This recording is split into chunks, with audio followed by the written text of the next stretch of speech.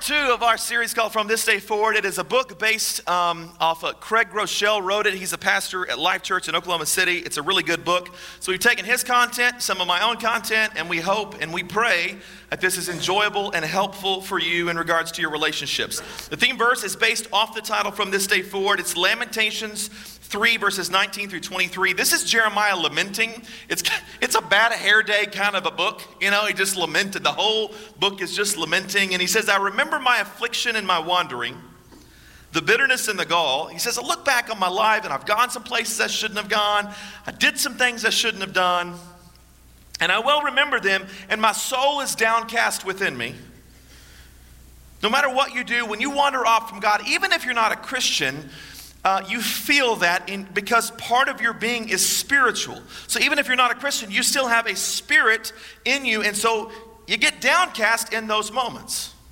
He says, yet I call this to mind, and therefore I have hope. In fact, say those last 3 words with me. I have hope. And that's the whole hope of this series, is we've tried to get you to understand that from this day forward means that we can have hope because we serve a from this day forward kind of a God.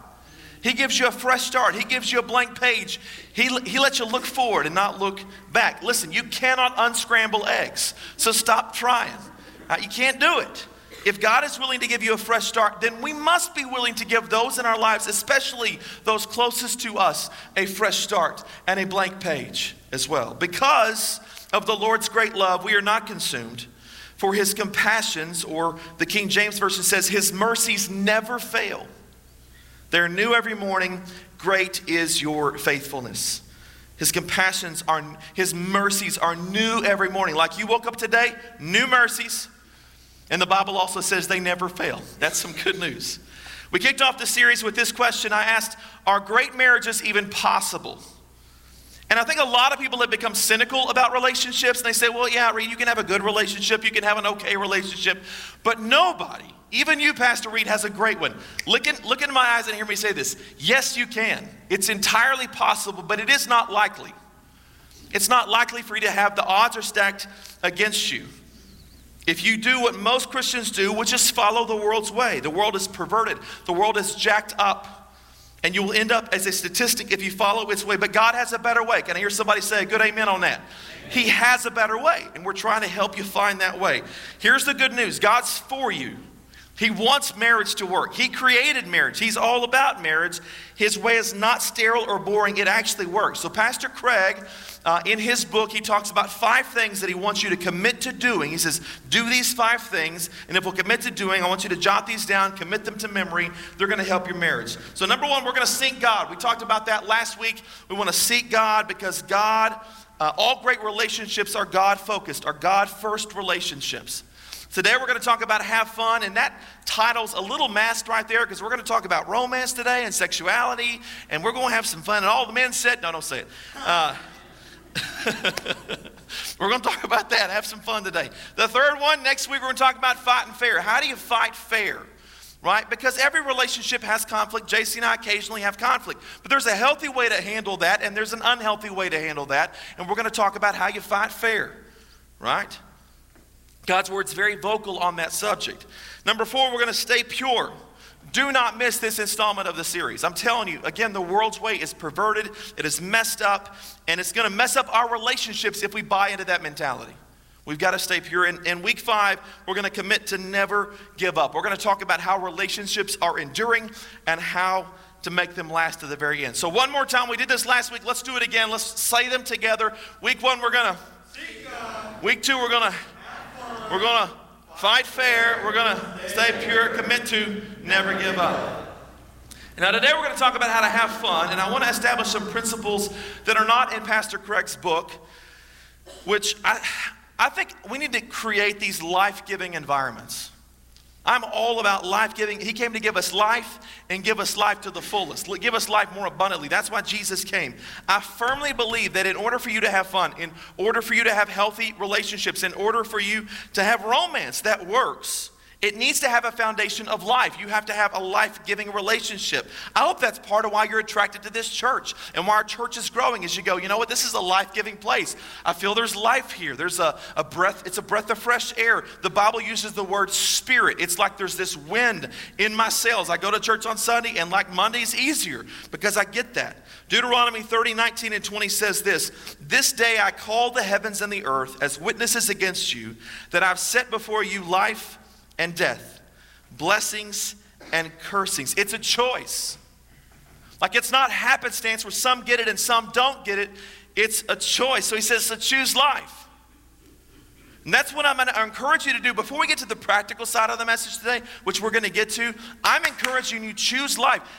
Be a part of a life-giving relationship. Make your home life-giving and fun that fosters that environment, so that you and your children may live. When you make life-giving choices, look who benefits: the people in your home, your wife, your kids. And that you may love the Lord your God, listen to his voice and hold fast to him, for the Lord is your life. So that's our first point in just a moment. The Lord is a breath of fresh air. He is a life-giving spirit, and you have to connect with him. I'm telling you, you have to connect with him. A cord of three strands is not quickly broken. Bring in God into your marriage. It has to be focused on him. So I want to give you three life-giving principles that I think are really the bedrock or the foundation that all fun is built on. Here's the first one. If you're taking notes, jot this down. And that is that life-giving relationships look to God as the source of their life. That was kind of our focus last week. I just want to say it again because it's worth repeating. Life-giving relationships look to God as the source of life. In other words, I'm not going to put this pressure on my wife to make me happy. And a lot of us, unfortunately, do that. We're looking for them to play a role they were never intended to play. I had somebody ask me, they said, does JC make you happy? And I said, no. But we're incredibly happy. But she doesn't make me happy.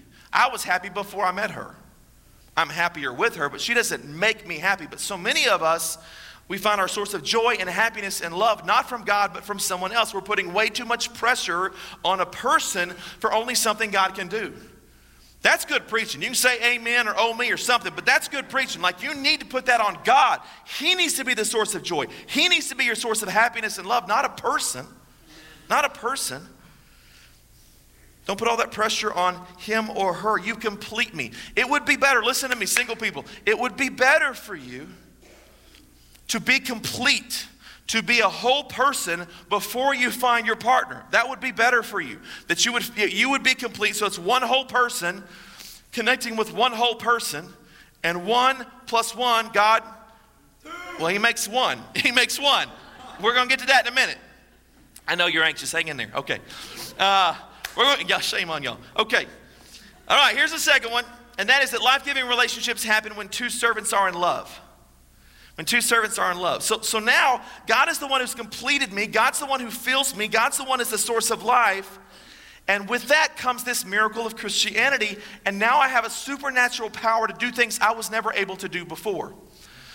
When I was in Austin, we had Dr. Les Parrott. Some of you have read Dr. Parrott's books. He's brilliant. He's a brilliant psychologist. He's a professor at Northwest University. Has a doctorate. He's done all these research papers on relationship dynamics. And here he is with all this research data and all this genius. And he stands on our stage and he says, truthfully, you can't do any of all of this unless you have God's power working inside of you. So he goes back and he goes, listen, I've studied relationships. He was actually the founder who came up with the eHarmony system to figure all that out and all the analytics and the algorithms to make matches. He's really smart. He goes, you can't do any of it without the power of God.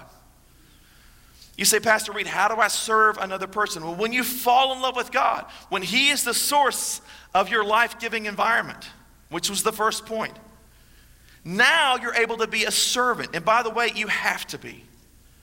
Great relationships have great work ethic. Great relationships say, I can't always look out for my own needs, but I have to look out for you. I exist to serve my wife.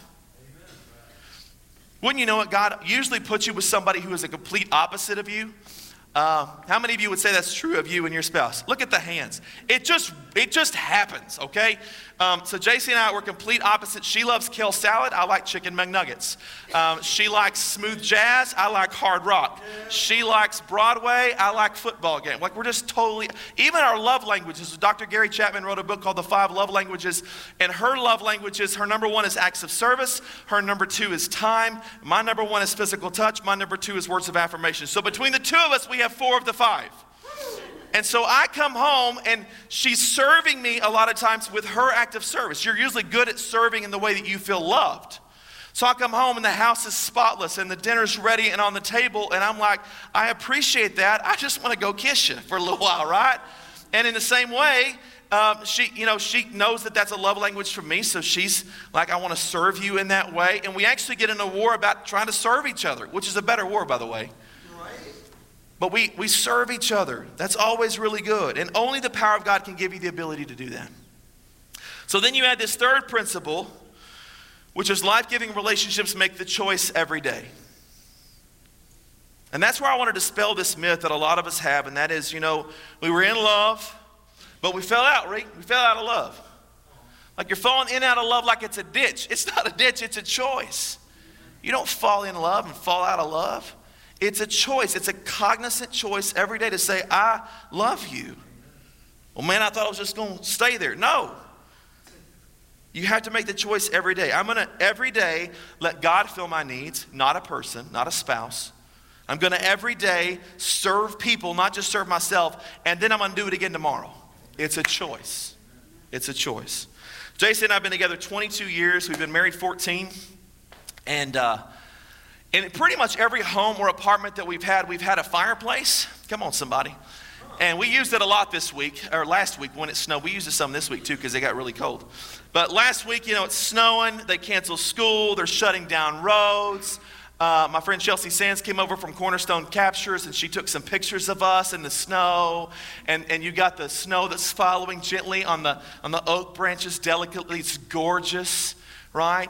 And we go in the house, and I've got the fire going, and it's blazing. And my good friend Will Clay, he brought us some firewood, which is such a blessing. And the thing I love about the firewood that he brought us is it crackles when it's lit. So we're like laying there by the fire. We got our feet up on the hearth. We're warming our feet. We're drinking our hot chocolate. It's romantic. Listen, I have 2 kids not because I love kids. I have 2 kids because I have a fireplace. You know what I'm talking about, somebody? So we're being romantic, and it's beautiful, and we're enjoying each other's company. And 15 minutes later, what happens? No, the fire dies out. Right? The fire starts to die. So now, all those warm fuzzies, we're not feeling those anymore. We're like, it's your turn. No, I went last time. You go. Okay. So I get on my warm winter coat, and I put on my warm boots, and I'm going outside, and I'm trying to get, now there's snow on the logs, so I'm trying to get to the logs, and I'm trying to load up as many as I can because I don't want to come back out, so I'm piling them on, and I've got like splinters in my arm, and I'm coming back, and it's just, this is not beautiful anymore, it's miserable, right? So I'm coming back, and I got a broom, I'm trying to brush off all of the snow off of these logs. I'm like, hey babe, come help, put another log on the top. I'm trying to get as many as I can, and then I come in the house, and I'm bringing them to the fireplace. You're getting snow all over the rug, right? And it's horrible, it's miserable. I'm like, I'm trying my best. Right? All that to keep a fire going. If you want to keep the fire going, it takes work. And therein lies the problem with relationships. Amen. A lot of us don't want to put the effort into the relationship to keep the fire going. It's work. It's pretty. It's just work. I want to encourage you because I'm convinced that too many of us are thinking that relationships should be automatic, and they're not. They're just not. So let me give you practical ways on how to have fun in your relationships. First verse, Ecclesiastes 9:9 says, live happily. And I love that because this is a spiritual revelation for me. Like, I kind of grew up believing that God didn't want me to be happy, He wanted me to be holy.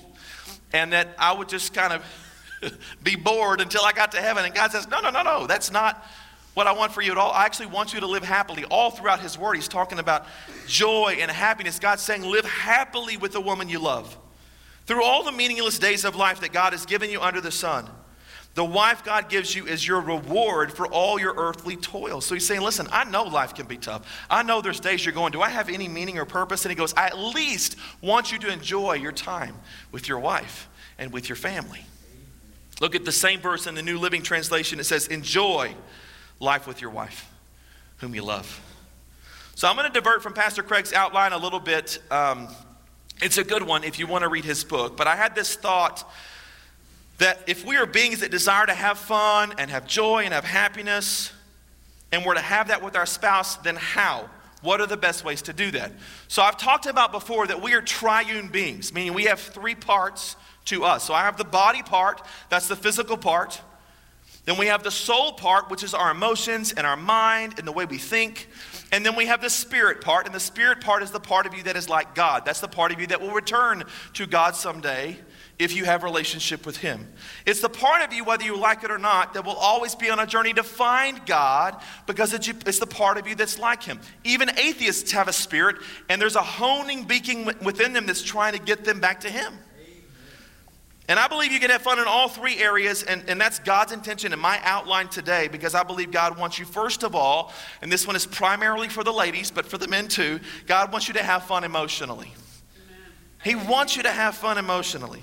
Long before you get to the sexual or the physical part, the soul needs to be fed. It needs to have fun. It needs to be built. And by the way, one of the primary ways that you can build someone emotionally, one of the best ways you can do this, men, write this down inside in your notes, is with your words. Amen. Just build somebody with your words. With your words. Most people's emotional tank is either emptied or filled by words. Think about church today. We sang words. You're now sitting here listening to me preach words. And I'm hoping these words are life-giving and that they're edifying and they're going to help you have a better week this week and a better marriage in the future. Words are powerful. 1 Peter 3:8-9 says, finally, all of you, be like-minded, be sympathetic, love one another, be compassionate and humble. Do not repay evil with evil or insult with insult. And that's what a lot of our homes unfortunately look like. We're not filling emotional tanks, we're destroying them. So what do? He says, on the contrary, repay evil with blessing, because to this you were called, so that you may inherit a blessing. He says, to this you're called. So don't be an insulter, be a blesser. And if you do that, look what he says. You inherit a blessing. Not your partner, you actually inherit the blessing.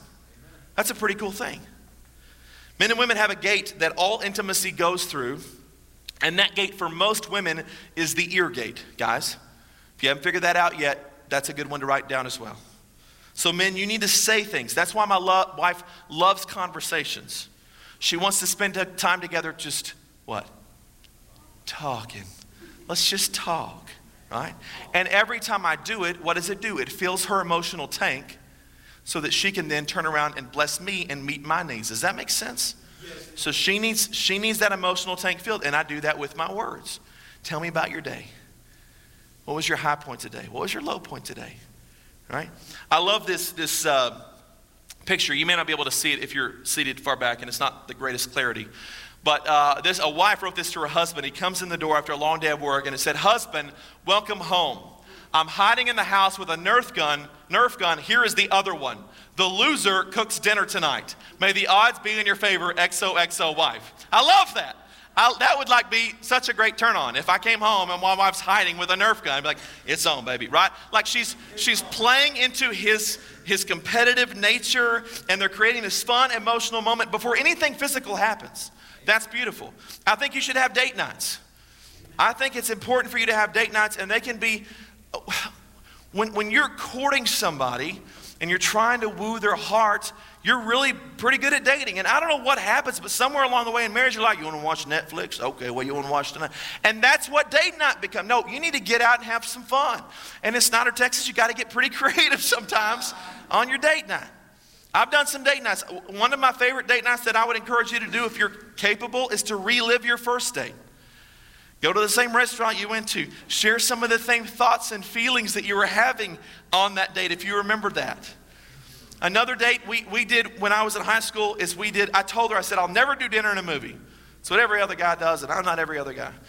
And one day I said, we're going to do dinner and a movie. And she was fine with it. She wasn't upset, but I could tell she was like, I thought you said you'd never do dinner and a movie.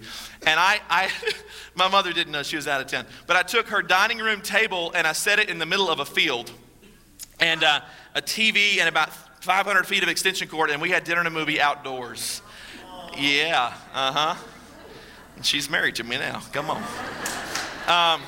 We've done dates where I got some balloons, and I put balloons all over the carpet. I put balloons, I put some with the helium, so they're all over the ceiling, and I gave her a pin when she walked in the room. And I said, pop 5 balloons, because in every balloon there's a something for us to do. Whether it's to dance to a song, no, I can't say that in a Baptist church, to dance to a slow song or a 5-minute massage. She just got to pop 5 balloons, and we just did whatever action was. There were some fun ones in there. So like there's things you can do on that kind of stuff. We've gone on scavenger hunts. One time I surprised her, and I packed a bag for her, which is really scary. And I'm calling her mom, like FaceTiming her mom, like, what outfit should I put in the suitcase? Because I don't know. And so she has to dress me. So I put all this in a bag, and I said, we're gonna go get a new coffee. There's a new coffee place. She loves coffee, and so I said, we're gonna go to a new coffee place. So I put it in the GPS, and she's like, is it in the airport? I'm like, yeah, I think it's in the airport. And then, so we get to the airport, and of course we get on a plane. She had no idea, and I whisked her away for a trip. On another trip we took, I went into her bag and I stole all of her jewelry, and I just put it away so she didn't have any jewelry. And so we're getting ready for dinner at the trip, and she goes, where are my necklaces? Where are my? And then I said, hey. And I gave her the little blue box. Come on, ladies. You know what I'm talking about? Now, it was filled with Walmart jewelry, but it was a little blue box. But be romantic. Come on, get some date nights, because you're playing into that emotional side. And if you'll do that, I promise you the other stuff will fall into place. Play into that emotional part. I do want to talk to you about that second area. You are a soul being, but you also have a body. So you can't have fun. Write it down, man. Physically.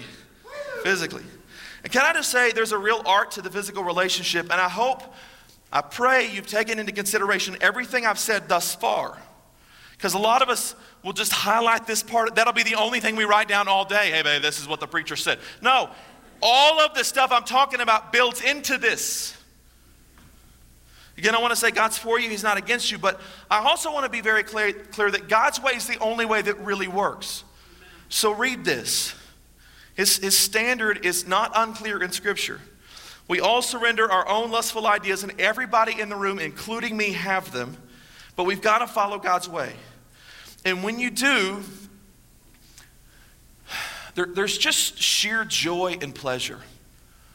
I don't know how to say this delicately, but there are so many commercials out there that they're perverted, and they're trying to fix your problems as it relates to sexuality. If I can say that. And I'm convinced it's because we followed a perverted way that has no true joy. But if we follow God's way, I'm telling you, He will restore that. He'll bring that back again if that's an issue that you have. I mean, He didn't see Adam and Eve over in the bushes and say, oh, God. He didn't say that. God. Okay, sorry. Proverbs 5, 18 through 19 says, may your fountain be blessed. And Scripture, just so you know, continually refers to the male anatomy as a fountain and the female anatomy as a well. So he says, may your fountain be blessed. And may you rejoice in the wife of your youth. A loving doe, a graceful deer, may her breasts satisfy you always. May you ever be intoxicated with her love. You get this deer analogy a lot in Scripture in regards to sexuality. In fact, Song of Solomon is a book about sex. Chapter 4 is kind of the honeymoon night. And I'll be honest, it's pretty graphic. But Song of Solomon, chapter 4, verse 5 says, your 2 breasts are like 2 fawns, like twin fawns of a gazelle that browse among the lilies. Again, a lot of places in Scripture, it mentions deer, which men in Texas, I don't need to explain that to you. You understand that, right? We need to be careful in our approach to sex. Sex is gentle. Sex is tender. Sex is affectionate, right? I'm not a hunter, but if you are a hunter, you know that you have to be tender. You have to be gentle, right? You have to tiptoe to the deer stand. Right? You know this, right? Because if you come in and go, hey, I'm here, they're going to prance away, right? And then your hunt's over. You know what I'm saying? I got to go any further on that? It's literally what the analogy is in Scripture. I'm not making that up. I could go on, but suffice to say, you don't do anything that cheapens your relationships.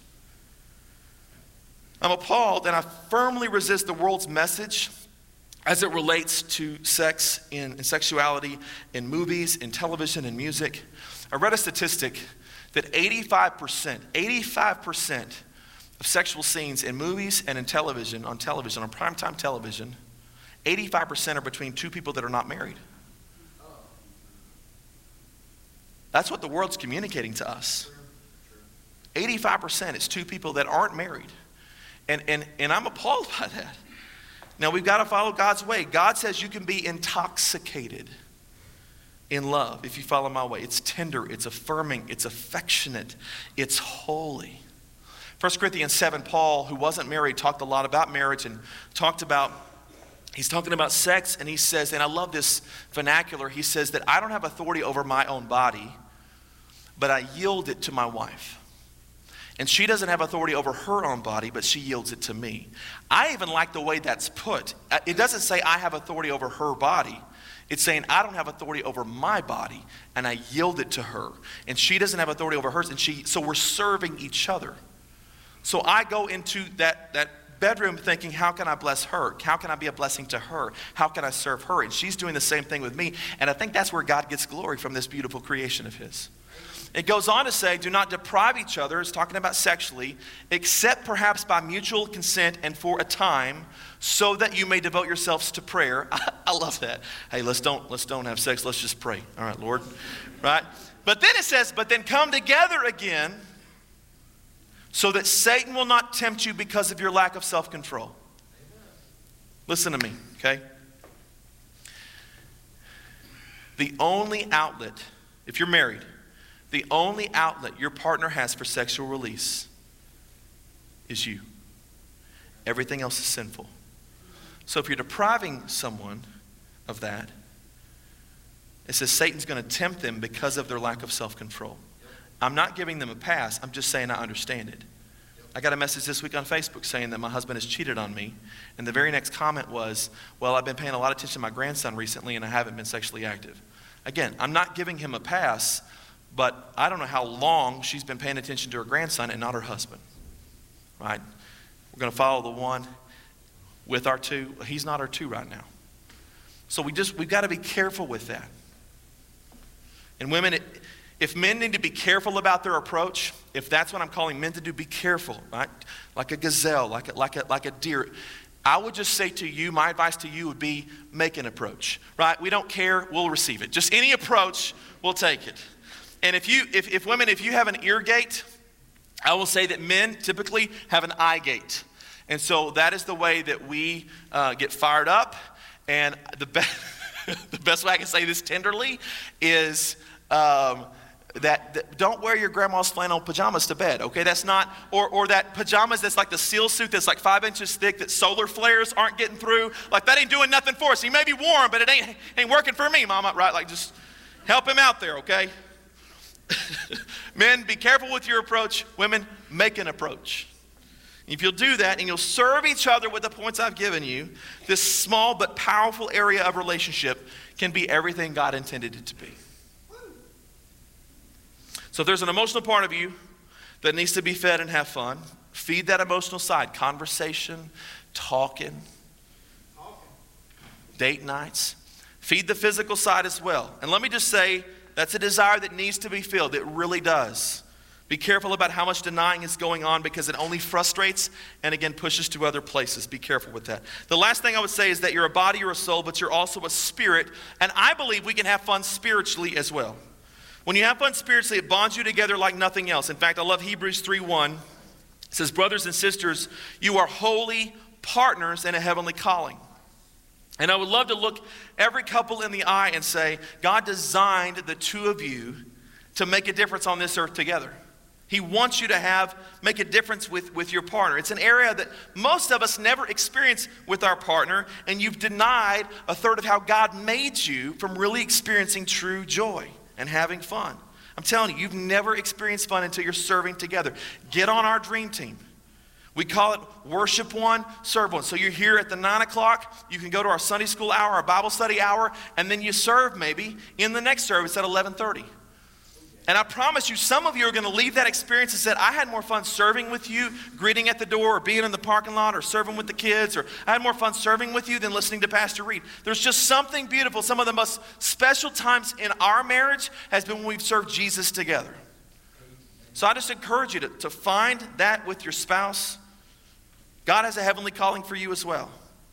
Now I want to close with this thought that I really believe God spoke to my heart. I was preparing this outline. God gave me a verse that I've never taught in this context. But the more I think about it, I actually think that this is exactly the context it was intended for. Matthew 6:21 says, for where your treasure is, there your heart will be also. So your heart follows. So where's your treasure? Well, my treasure is my time, my efforts, my possessions, anything that I love outside of my relationships, outside of people. And the Bible says wherever you decide to put that, your heart's going to follow. Okay, so if that's true, a lot of pastors will use this verse when we're taking up the offering. Okay, where your treasure is, your heart is. If you love Jesus, then I want you to give today. But I think that applies to relationships as well. I had somebody say, well, Pastor, my love is gone.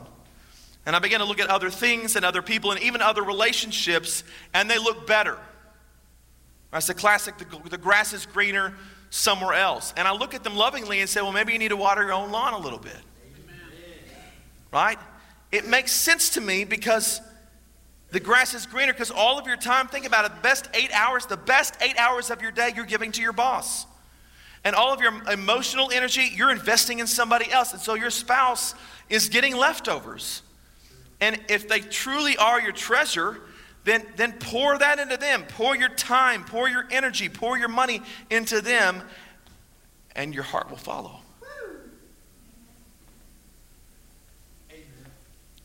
And I say that to say this, to anybody in the room who's in the give up stage, and you're like, I don't know if this will work, Reed. My challenge to you is pour your heart and your soul, your time, your energy, and your money into your spouse. And in 3 to 6 weeks, your heart will be burning back there again. Bank on it. But pour into them. 3 to 6 weeks, your heart will return. I want to leave you with a phrase that I could easily close any Sunday with, any service. It's powerful. I've used this before. Some of you have heard this before. But I want you to write it down. Is that choices lead, feelings follow. Some of you think it's the other way around. Oh, if feelings lead, if I'm not feeling you, then I'm going to make a choice. No. I'm going to make a choice.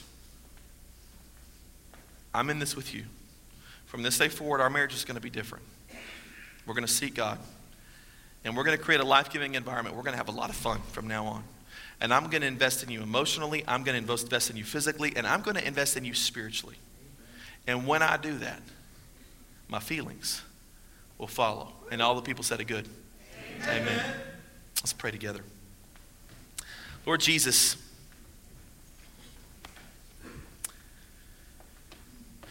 we want to have fun. And I love that you want us to live happily, that your word is covered from cover to cover with this idea of living happily and having true joy. And I truly believe that it's not in the world's way.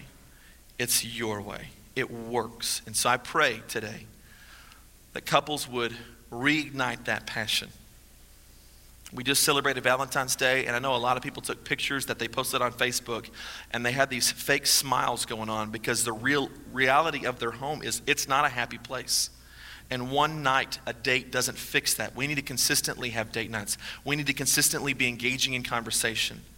We need to make sex a priority. We need to serve together so that spiritually we're growing together. And that's how you have fun. That's how you create a life-giving environment that fosters fun. Help us pull that off in Jesus' name.